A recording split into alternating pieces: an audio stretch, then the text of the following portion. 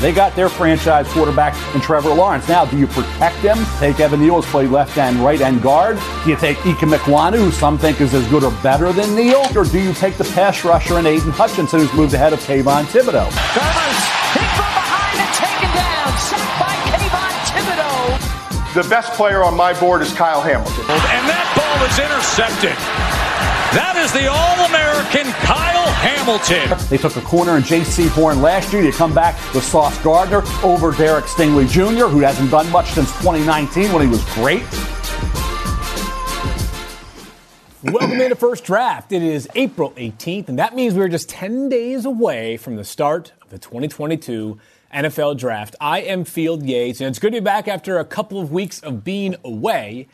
And the two men that are always here are, of course, Todd McShay and Mel Kiper Jr. Great to be back with you two gentlemen. And today's show might be a bit of a marathon. Todd, you still live in Boston, where the Boston Marathon is taking place. Today might actually rival the run that is going around your neighborhood of 26.2 miles because we're down to the nitty-gritty. We have just two more of these Monday shows before the draft begins. And so we're going to dive right in. And today we're going to be covering 16 AFC teams and their respective needs. We'll do the NFC next week, but we're putting all these precursors out there right now because people need to know this show could be a long one, and we're going to do our best to keep things on track. But Todd, have you ever considered running the Boston Marathon? Is that something that you've pondered in your lifetime? No, it's a marathon enough to have to run around the city to find groceries or to go pick up something. So, no. And do you think I could last 26 miles in my own head? It's a dangerous neighborhood up there, man. Oh, man. I cap out at about 10 miles. Mel, I feel like you could have run one in your lifetime, Mel. Has it happened before or no? I could talk one. I couldn't run one. You know, I could talk for as many miles as you want me to keep no question yakking about something. But running is not. Well, you put it there, stamina and endurance outside of yakking and talking is not my cup of tea. Mel, people always talk about your stamina on the set during draft day, Mel. I think you could be a better runner than you're giving yourself credit for. But because we have so much to get to, let's go ahead and get right into it. So the format's going to be simple. I'm going to toss the team to either Mel or Todd. One of them is going to handle sort of the heavy lifting for that team.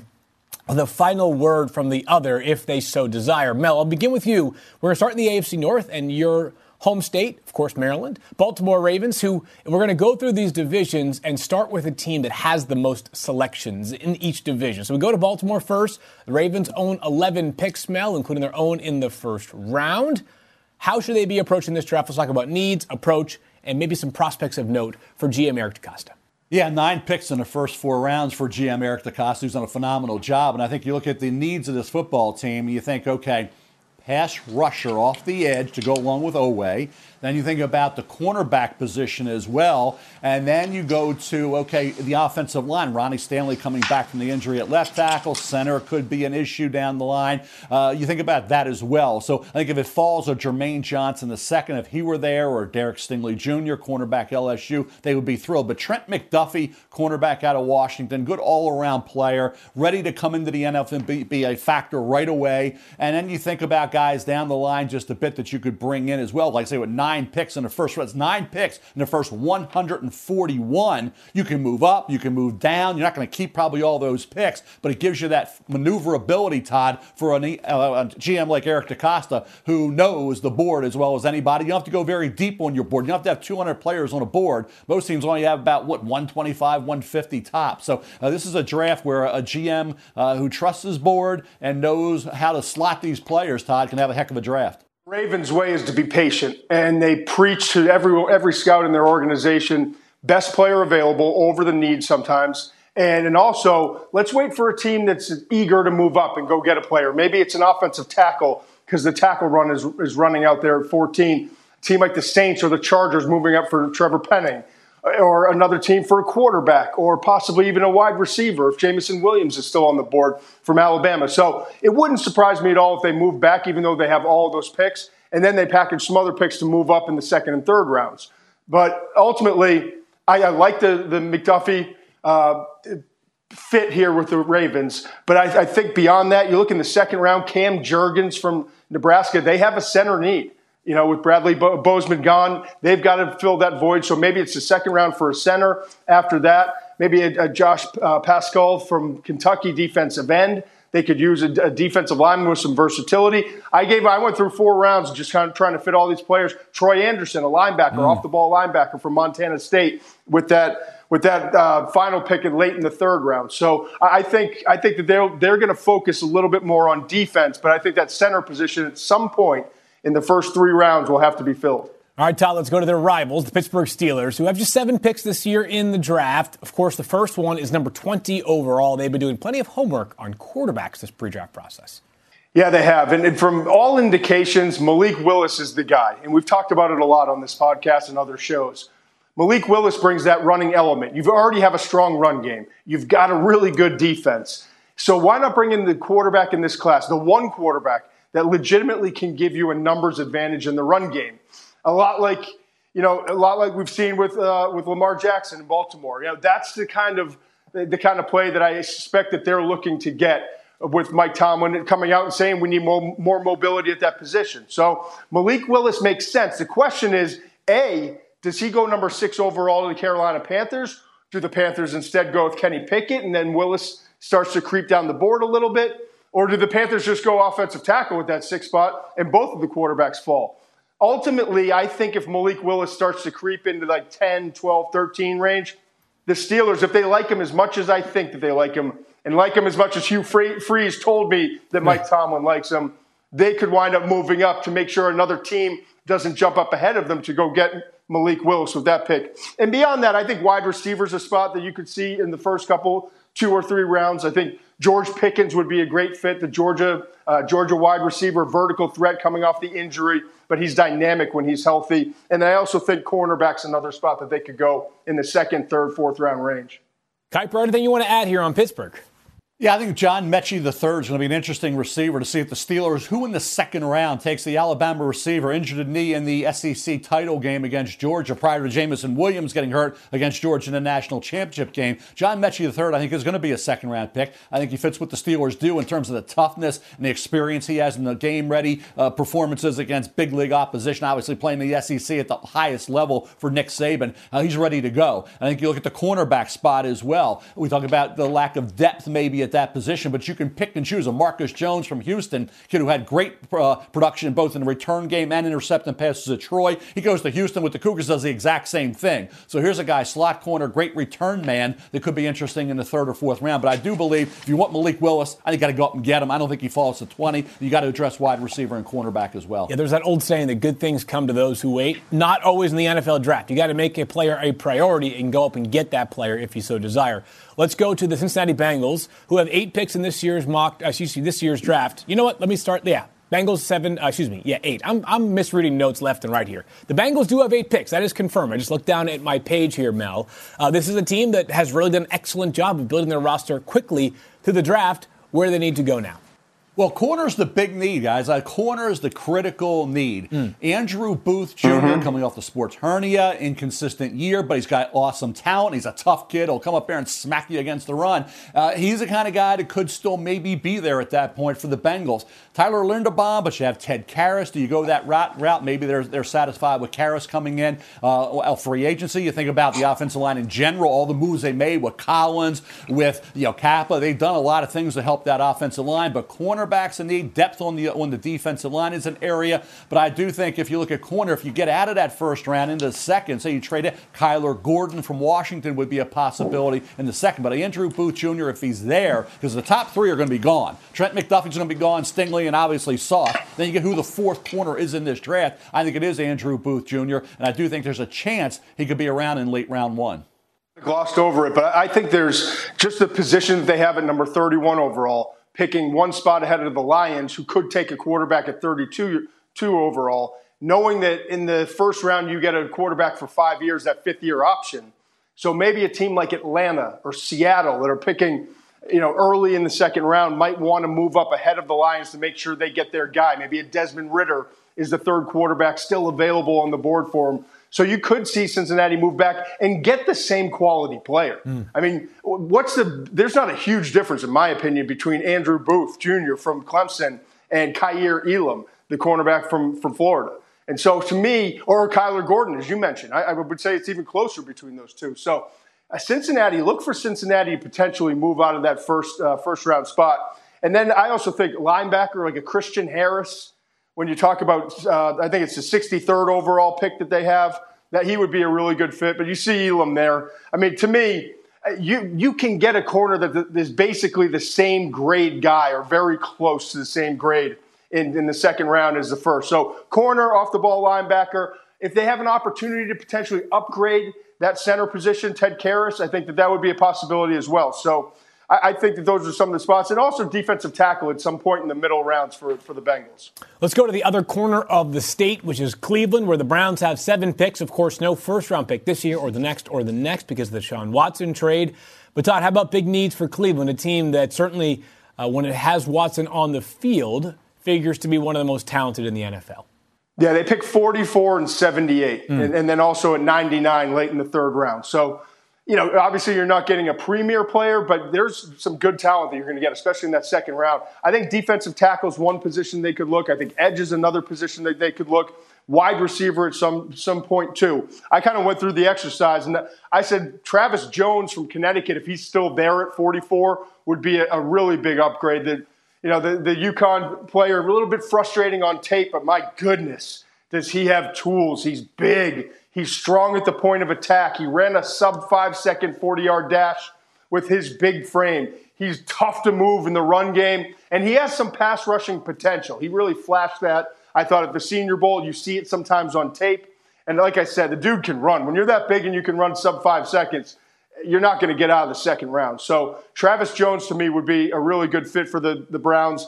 Again, D'Angelo Malone, an edge rusher, Western Kentucky, maybe with that 78th pick. Velus Jones, a wide receiver, late in the third at that 99th pick. There's some options in terms of edge rushers and wide receivers. The depth is really good, and that's a bonus for Browns fans. Gets that defensive tackle. You mentioned some of the guys. I wish I could see some highlights. I don't have anything on my screen right now, guys. I'm not seeing anything but Bristol, Connecticut. But if we can get that up, that would be great. But I think Perion Winfrey, defensive tackle from Oklahoma. You mentioned Travis Jones from Connecticut. Todd, I think the defensive tackle spot will lend itself to more of the round two. I'll throw a slot receiver that reminds me, Todd, we do comps all the time. How about Hunter Renfrow comp to Kyle Phillips from UCLA? Kyle Phillips, all he does is catch the ball, get open. He's got a little burst out of his break. He has that knack.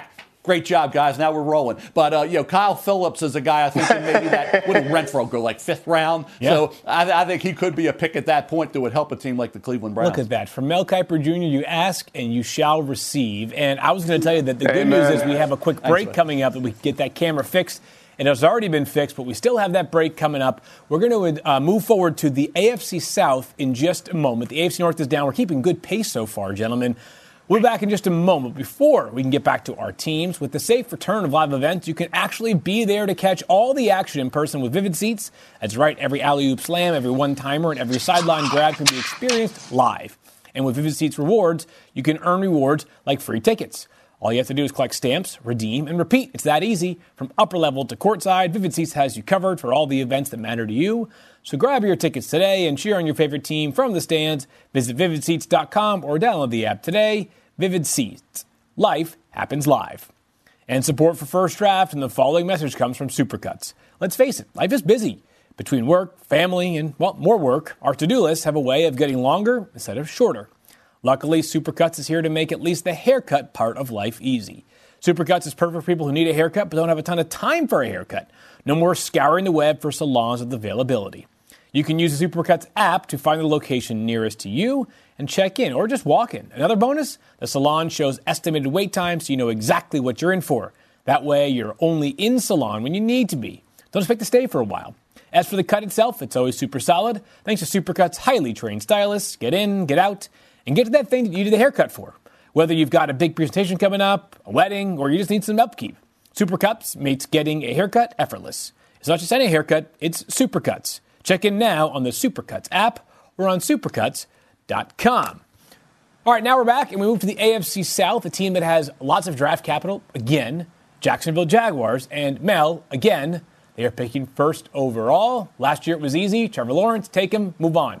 This year, we don't quite know who it will be, but let's take a big step back. What do the Jaguars need to accomplish with 11 picks this year?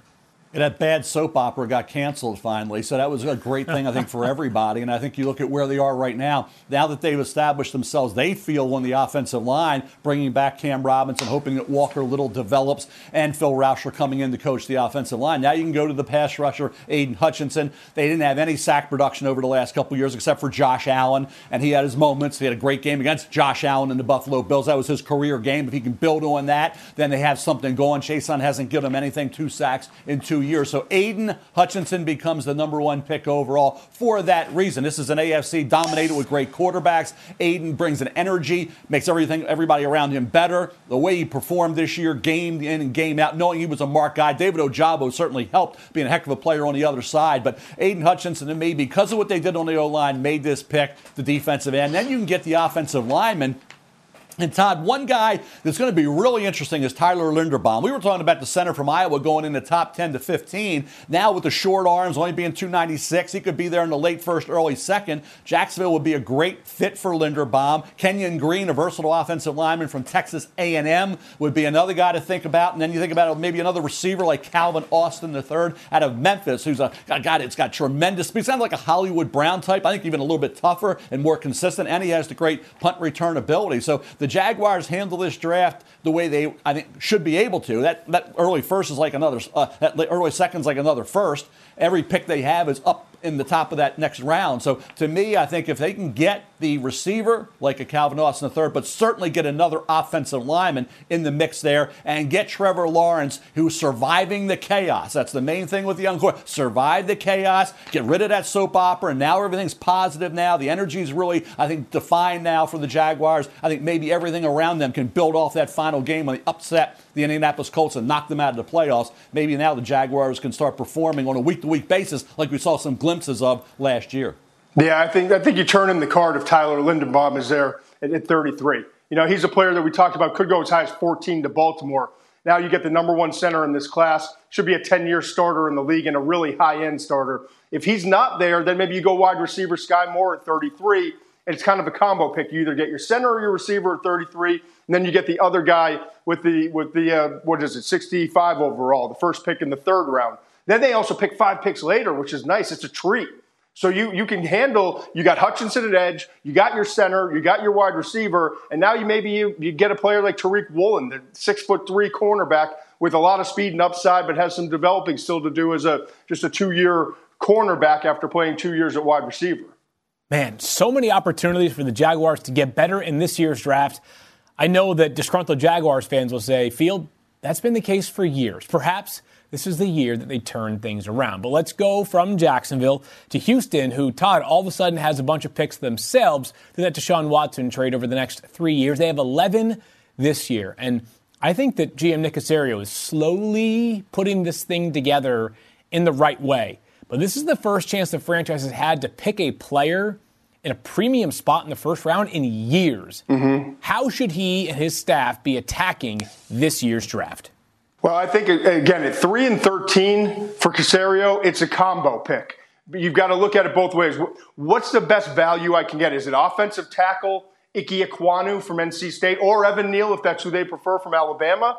Or do I go edge rusher there? Let's just assume for a second that Aiden Hutchinson's the number 1 pick to the Jags, and Detroit goes Trayvon Walker, and number 2, the defensive end from Georgia. Then you're looking at, all right, do I do Ike Ekwonu, or do I go Kayvon Thibodeau from Oregon, the defensive end? And then if I go defensive end there, who's going to be available? Is it Charles Cross from Mississippi State's going to be available at 13?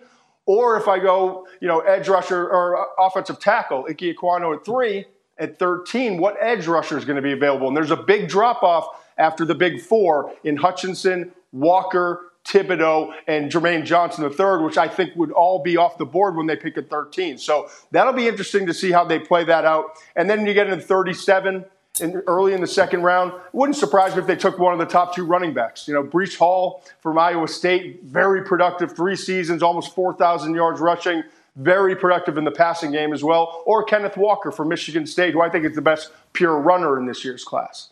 Yeah, Davis Mills, Todd, is the guy. You know, people say, well, what about quarterback? And Davis Mills, third-round pick out of Stanford, really played well. You may certainly make the argument, it's a valid argument, it's accurate, that he's the second-best rookie quarterback behind Mac Jones last year. And the progress he made from early in the year to that second half of the season was outstanding. He had the high completion percentage, right around 67%, great touchdown-interception ratio, and I think the steady improvement, the progress, despite not having a very good team around him, now all of a sudden they feel like if we can get him the players supporting Davis Mills, we can get ourselves a solid quarterback. Maybe not elite, but he can be really good. Remember, coming out of high school, David Shaw loved the kid, had the injury, now he's healthy, he'll even be better. To me, Davis Mills will be a key guy to see if he kind of hits the ceiling, can't get any better, or does he keep improving to the point where he can be, like we talked about Kirk Cousins as a fourth-round pick, what he's developed into as a third-round pick. We're talking about the second-round pick, Derek Carr. Like I said, Davis Mills was a third. So you can find maybe catch lightning in a bottle once in a while in that second, third, fourth round of quarterback. Not that often. 24 of the 32 starting quarterbacks will be ones, but once in a while you can get that quarterback in the third or fourth, and they hope it's Davis Mills. Really interesting to watch this Houston Texans team when the rest of the AFC looks so competitive. I think we all know Houston's probably a year or two away from being in the mix, but they've been able to sort of fill the middle class of their roster in free agency. Now Nick Caserio gets to add some of those blue chip players that will be pieces of this foundation for a long time. Let's go to Tennessee, Mel, and they have a first-round pick and then a big gap between their next pick. Third-round pick, because that was part of the Julio Jones trade, that second sent to Atlanta. How should GM John Robinson be viewing this draft? I think offense. So, Ryan Tannehill late in the year, you talk about the playoffs. So think about where they are on the offensive line. And, of course, getting a backup to a guy like Derrick Henry. But certainly the O-line, when you look at that 26th pick, a Zion Johnson from Boston College would be a guy to think about. A wide receiver, if you want another receiver to throw into the mix. Jahan Dotson from Penn State would be the guy to think about there. They added Robert Woods at wide receiver. They added a guy like Austin Hooper at tight end. They don't need a lot. But that offensive line, that area with Zion Johnson, who's played everywhere on the offensive line, worked the center at the Senior Bowl after the practices. Obviously a guard who played really well. He's going to struggle at tackle, you knew that. But I think the versatility and a professional approach out of a Zion Johnson for a team that needs a plug-and-play guy, needs a guy that they can have versatility with if they don't go wide receiver. An offensive lineman like Johnson, I think, makes sense in the late first round. Yeah, it does. And I think even adding some wide receiver depth in the second round, I look at in the third round, because they don't pick again until 90. So like a Velus Jones from Tennessee, who we talked about earlier, big, strong back with built like a running back, slot receiver, great after the catch. Velus Jones would make a lot of sense at 90. But I think, listen, if you don't get your guard with the first pick, then you're probably going to have to get one in the third. And I think Cole Strange from Chattanooga would be a name that would be short on their list in terms of guys that could come in and actually have a chance to start year one. Yeah, you guys mentioned Zion Johnson, obviously. Mel did in that first-round conversation. If any team's going to have a great scouting report on Zion Johnson, it's going to be the Titans, because he played right next to Tyler Vrabel, the left tackle for Boston College, and, of course, the son, one of the sons, of Mike Vrabel. Certainly Zion Johnson checks so many boxes. Feels like one of those guys that just has not just a high ceiling, but a high floor as well in the first round. Let's wrap up the AFC South, Todd, and the Colts. Once again, a little short on draft capital this year because of the trades they made. No first-round pick. That went to Philly in the Carson Wentz deal. But they did recoup some value in that subsequent Carson Wentz trade to the Commanders. So their first pick is 42. They go again at 73. Both those picks from Washington. How should Chris Ballard, who's been busy recently through the addition of Stephon Gilmore, look at this draft? Yeah, I mean, if the right offensive tackle falls to 42, I think maybe you go in that direction. But to me, you're going to get better value with that 73rd overall pick. Maybe like a Nicholas Petit-Frere from Ohio State at 73. I would take advantage of the depth of this wide receiver spot with the 42nd overall pick. We've said this with a lot of teams. I mean, these wide receivers are going to fly off the board. We could see 7 in the first round. But then you get into the second-round prospects, and I think Sky Moore from Western Michigan, just silky smooth, so tough to get your hands on when he gets off the press and in terms of getting up the field. He accelerates in a flash. Really good after the catch as well. And Sky Moore could be off the board by 42. How about George Pickens, who's coming off the injury, but when he is healthy, he's as explosive as most of the receivers not named Jameson Williams in this year's draft class. He can get down the field, tracks the deep ball vertically. So I think adding another weapon for Matt Ryan and then focusing on the offensive line with the 90th pick is probably the way to go. Because Chris Ballard has quietly done some things on the defensive side, especially in the secondary, to bolster that side of the football. It's on one offensive tackle that you got to trust your offensive line coach with. It's Tyler Smith out of Tulsa. He's got that nasty disposition. He gets after you. He's a great run blocker. People think he's going to be a guard, right tackle. Hand usage, obviously technique. He needs to work on his pass protection skills. But everything that he does wrong is fixable. Right. Okay? That's where coaching comes in. So who's going to trust our O-line coach to make Tyler Smith maybe a left tackle, right tackle? But the other receiver, I think we haven't talked a lot about, who I love, is Alec Pierce from Cincinnati. Size, the length, the hands, the smarts, 17.45 yard average per catch career. Okay, guy that has everything you want. Tested off the charts, tested great. He was open on that slant route early on against Alabama. Desmond Ridder missed him. Airmailed it high. So I think when you look at Alec Pierce, you look at a Tyler Smith, there's going to be some really good options at offensive tackle and wide receiver for the Colts. Man, the Colts, such an interesting team with so many trades. I was just sort of revisiting how they got those picks, where they lost picks to, but a team that certainly feels like they're right there in the mix to compete in the AFC, as really the entire conference does. Let's go to the AFC East. And, we don't give out awards for things that took place multiple years ago, but I'm just sitting here to tell you, if there was an award for best trader in the NFL, over the past 2 years, Joe Douglas takes the cake, and it's not close, because the New York Jets own not just the 4th overall pick, which is because of their own record, but the 10th overall pick they have as well. That comes from the Seahawks. They also have the 38th overall pick because of the Sam Darnold trade last year, plus 111 in that Sam Darnold trade as well. So this team has all sorts of ammo, Mel. So this is a legitimate chance for them to reshape this roster in the first 38 selections. How should they go about it? Yeah, I feel you don't get many awards for trades and off season and all the things. You got to win football games in a regular season, and its AFC is loaded with great quarterbacks. Zach Wilson's really the key. That move, moving Darnold, going to Zach Wilson, trusting Zach Wilson to be a great quarterback, he needs to start to emerge. We saw a little bit of a sign late. He was staying away from interceptions, but he wasn't taking any chances, okay? Completion percentage was still low. We know the talent's there. Will Zach Wilson emerge as a big-time quarterback? That's the big question. Needs all over the place for this football team. Offensively, let's go to wide receiver, a big receiver, like maybe a Drake London at 10. If you take the corner, Sauce Gardner, who gives you length, people say, well, why corner? You got DJ Reed coming in. You drafted Michael Carter II, Brandon Echols, you got Hall, but you don't have that shutdown guy. And Drake London, why London? Size, the physicality, the catch radius, the power forward basketball background, that's something they don't have. Zach Wilson can throw it up. He can go get it. Red zone touchdowns. Berrios, Elijah Moore, Davis. You need a guy like Drake London or even a Garrett Wilson. They need help for Zach Wilson in that area.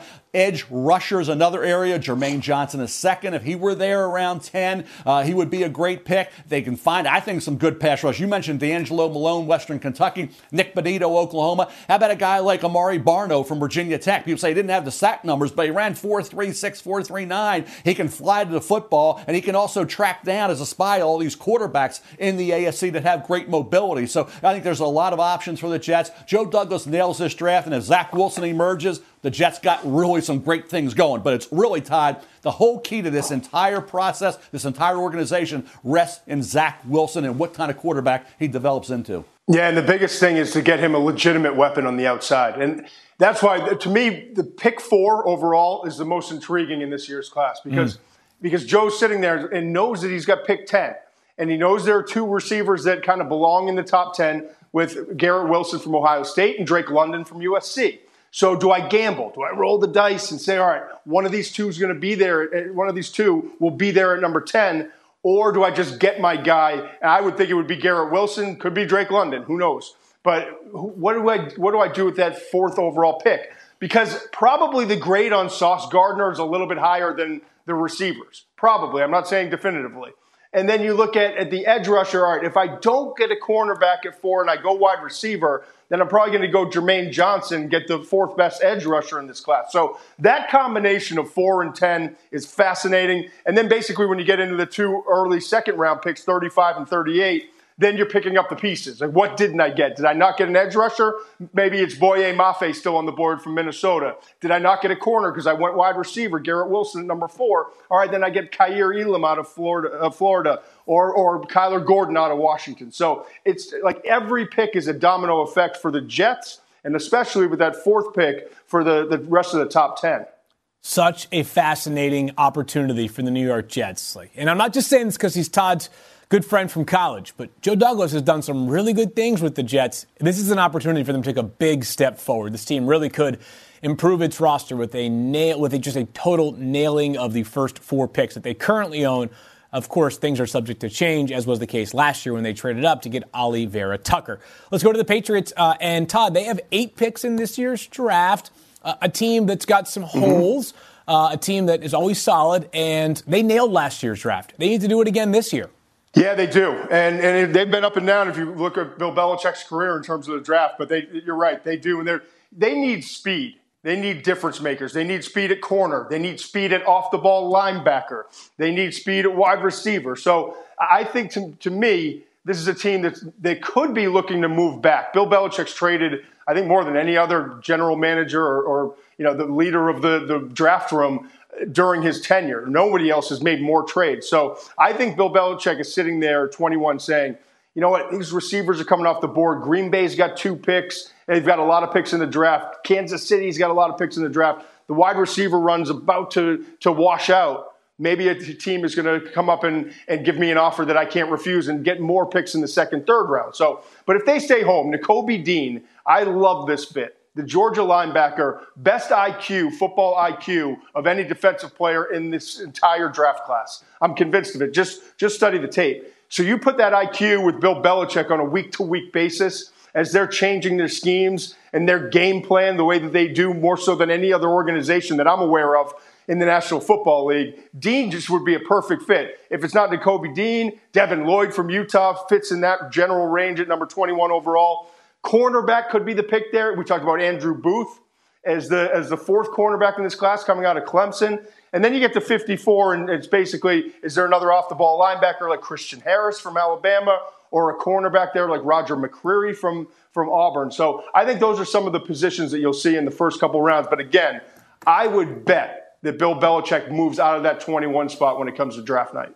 Yeah, Todd, you said move back. I'm going to be anxious to see, do they even try to move up? 2 guys that really seem to me that scream Patriots are Derek Stingley Jr. coming off the injured and Jameson Williams, wide receiver, coming off the injury with the Saban-Belichick connection, needing a guy like Jameson Williams, needing a lockdown corner like Derek Stingley Jr., who could still be available maybe in that 12-14 area. That they move up to get Stingley Jr., move up a little bit to get Jameson Williams, or as you say, move back a little bit. And I think when you look at this football team, you say, okay, Nakobe Dean, Todd, I'm going to be watching because no player has ever been more pushed to a team by any analyst than Todd McShay has pushed Nakobe Dean to the Patriots. So, Todd, you're trying to convince him. Which means there's no chance it's happening. But you're trying to push Nakobe to the Pats.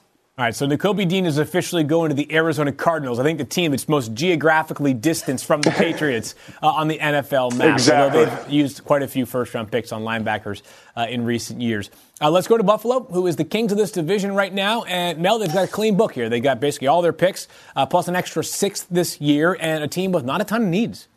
You think about Devin Singletary, the way he played late in the year, does that move them away from Breece Hall, running back Iowa State? Or do they take Breece? Or do they wait and take a Kenneth Walker III? Or do they wait and take another running back like Pierre Strong Jr. from South Dakota State? Cornerback's a big need area. And that's the thing. I like Daxton Hill from Michigan. I like him as a great overall defensive back. Slot corner, tackles, gets after the quarterback. They stay where they are. Todd mentioned Andrew Booth Jr. from Clemson. They got to get a corner at some point in the first couple rounds. But that kid Daxton Hill, to me, 5-star recruit out of high school, #1 safety, flies to the football, great speed, great awareness, and tremendous versatility, coached by a guy who's now the defensive coordinator, McDonald, with the Ravens at Michigan. So for me, let's say, he's a safety. No, he's a slot corner. He can do everything you want in a defensive back for today's game, Todd. Love Daxton Hill. I'm not sure he's going to be there in the late first round for the Bills.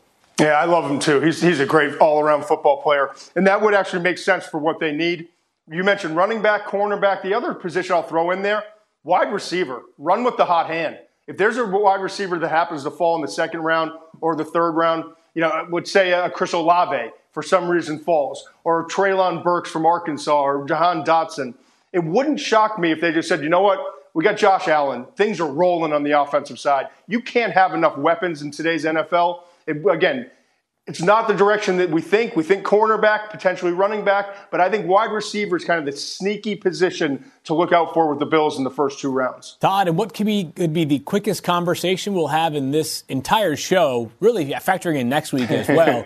The Dolphins have 4 picks, as they have made a trade, obviously, for Tyreek Hill, 6 picks going to Kansas City, and a subsequent trade of Devontae Parker, which included getting a pick next year and trading a pick this year. So they're thin, but it seems by design. What should they do with the slim pickings they have left? Yeah, and I mean, this roster is loaded. It might be the fastest offense in all the National Football League. Yeah. I think offensive tackle and linebacker are the 2 spots. I mean, we're taking real big leaps here, but Kellen Diesch, the offensive tackle from Arizona State, maybe in the third round. Troy Anderson from Montana State, the linebacker, is a possibility in the 3rd round. Those are a couple names that could still be available. But, I mean, we're throwing darts at this point with the Dolphins sitting there. We're just waiting for over 2 rounds to get there. The offensive line is the whole key to this football team. They have names and they have potential. Do they figure out the right places for these offensive linemen? Will that group gain cohesion? Will Tua be able to get the football out to these receivers, which is his specialty, be that point guard, but also show a little bit more arm strength? Tua and the O-line will dictate everything for the Dolphins this coming year. It's such a critical year ahead for Tua. So much opportunity. Just got to nail it, because if not, as you know in the NFL, after 3 years, sometimes sooner than that for quarterbacks, your head could be on the chopping block. It could be looking a different direction, and especially next year with what looks like a better draft class for quarterbacks. Of course, Miami has multiple ones next year. So let's go to the AFC West, our final division of the AFC today, and they're not quite the Dolphins, but Mel, the Raiders, pretty slim pickings in terms of picks as well. They have no 1, they have no 2. Instead, they have Derek Carr's best friend, Devontae Adams, who's very, very rich as well right now. So what would you do if you're Dave Ziegler in his first draft with Las Vegas? Yeah, the offensive line, to me, another area for Derek Carr that, Alex Leatherwood came in, wasn't the right tackle. They moved him inside. They got to solidify that offensive line. That offensive line's got to be a key element. They have the receivers. They got Jacobs. You got Waller. You added Adams. You got everything going around the quarterback, Derek Carr, who's an outstanding quarterback, great leader of this football team. The players love this guy. He kept this team together with all the problems, all the adversity, all the issues swirling around this football team. So you look at the O-line, to me, and the depth of that position in this draft is going to have, you're going to have to pick the right guy, Todd. You mentioned Cole Strange, a versatile kid out of UT Chattanooga. I mentioned Tyler Smith out of Tulsa a little earlier. There's some offensive lines. A lot of those, Sean Ryan, UCLA tackle, projects the guard. Saul at Georgia. There's a lot of those guys who were tackles in college will have to move inside. But this O-line, there's some pieces they could add in this draft could help that group. Yeah, Dylan Parham from Memphis, Minnesota's Daniel Fa'alele. A monster of a man as well. So that, to me, they're just waiting to see which offensive lineman falls to them, and they'll probably just take the best one on the board. Yeah, at that point, it's so hard to make any projections right now. You're not picking until 86. But a trade-off, of course, that you have arguably the best wide receiver in the NFL on your roster. Let's go to the Chargers, a team that has 10 picks in this year's draft, Todd, and they don't have a 2. That's because they now have Khalil Mack, but they got a bunch of late-round ammo, 5 picks in the 6th and 7th. But let's focus on the early premium picks. How should they be operating this year? Yeah, Tom Telesco's been busy this offseason, and they clearly have upgraded their roster from a darn good football team a year ago. To me, offensive tackle is the number 1 need. I'll be interested to see if Trevor Penning from Northern Iowa is still available. We've talked about the top offensive tackles in this class. Evan Neal, Alabama. Ike Ekwonu, NC State. Charles Cross, Mississippi State. After that, it's Penning, and then a big drop-off. But you got the Saints picking 1 spot ahead of you at number 16, and they need an offensive tackle. So will that tackle be available? If not, maybe it's Jordan Davis, the massive 341-pound defensive tackle coming out of Georgia. And then you go all the way down to 79 for the next pick. If they don't get the offensive tackle, maybe that's where they bring in a Daniel Fa'alele, who I talked about before, from Minnesota. Or it could be a tight end if they get their tackle with the first-round pick. Isaiah Likely would be a possibility out of Coastal Carolina. Jeremy Ruckert from Ohio State. There are some good tight ends when you get into the 3rd round of this draft. Yeah, Todd, if they don't get the right tackle, Trevor Penning, remember, left tackle, obviously at Northern Iowa, he'll be a right tackle with the Chargers, but they have some right tackles. Abraham Lucas at Washington State, probably a second-round pick, right? We're locking him in there. But there's a kid at Central Michigan. Bernard Raymond's one, but I like the other guy, Todd, and you're my pronunciation guy, pal. It's Luke what? Todd? Todd? Todd? What was the question, Mel? Luke. Oh, the Central Michigan tackle, which I got it wrong. You corrected me, is Luke. Oh, Gadecki.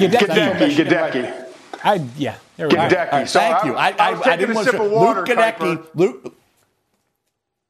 You're my pronunciation guide. I'm counting on you, Todd. Luke Gadecki, like the kid. He, to me, was as impressive or more impressive than Raymond. I think as a right tackle, guard in the NFL, he would be a nice third or fourth round pick. The tape on him, I thought, was really good and showed great promise moving forward. We talk about O-line coaches. They will love this kid. Interesting. Yeah, by the way, that could be two players from that same relatively small school in terms of those major college programs, offensive line, perhaps drafted as bookend tackles somewhere not too deep into the NFL draft. Let's go to the Broncos, who another team without a first-round pick. I don't know what the record is for most first-round picks traded before the draft begins, but I got to figure 8 is near the most. The Broncos, one of those teams, traded their first-round picks. They, of course, now have Russell Wilson as their centerpiece of their franchise going forward, Mel. So they have a second-round pick from the Rams, plus a third-round pick from the Rams, plus their own third-round pick. George Paton, another draft, second year for him as the drafter in Denver. What should he be doing?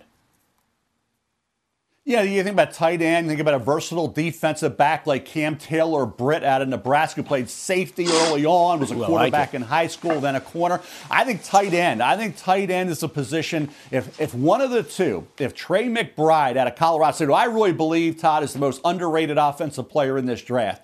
Nobody's talking enough about this kid. All he does is make plays on the field with the pads on. He survived at Colorado State each year, putting up numbers. This kid has run after catchability, plays the game with an attitude and approach that I love to see. The hands, the concentration are incredible. He'll block. He'll do everything you want. You move him out. Look what he does here. Catching the football down the field consistently. A guy who all throughout his career was a guy who showed up big each and every Saturday, Todd.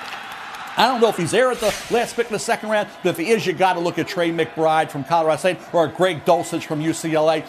The big question is, who didn't crack the top 25 big board? It really was right there at 26, 27 on the big board. For me, Todd, it's Trey McBride from Colorado State. Look at the numbers. Look at the consistency overall, and a guy that brings that attitude, that approach that I love, and a true warrior on the football field.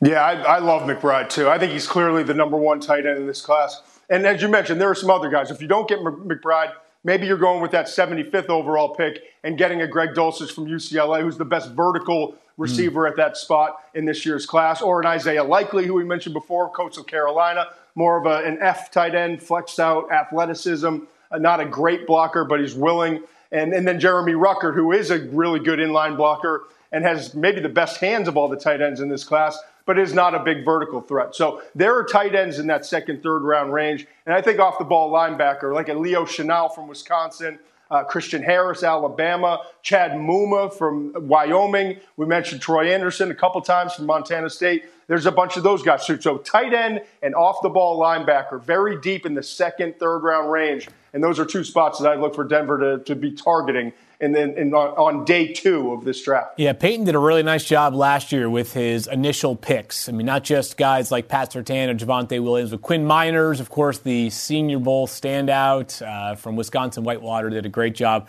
filling some interior offensive line snaps for them last year. Looking forward to seeing how Peyton and his staff operate this year, which brings us to our final team, Todd, and a team that has a bunch of picks. Power in numbers in Kansas City right now. After that Tyreek Hill trade, they have 12 picks, tied with Jacksonville for the most in the NFL. That includes 2 picks in the first, second, third, and fourth round.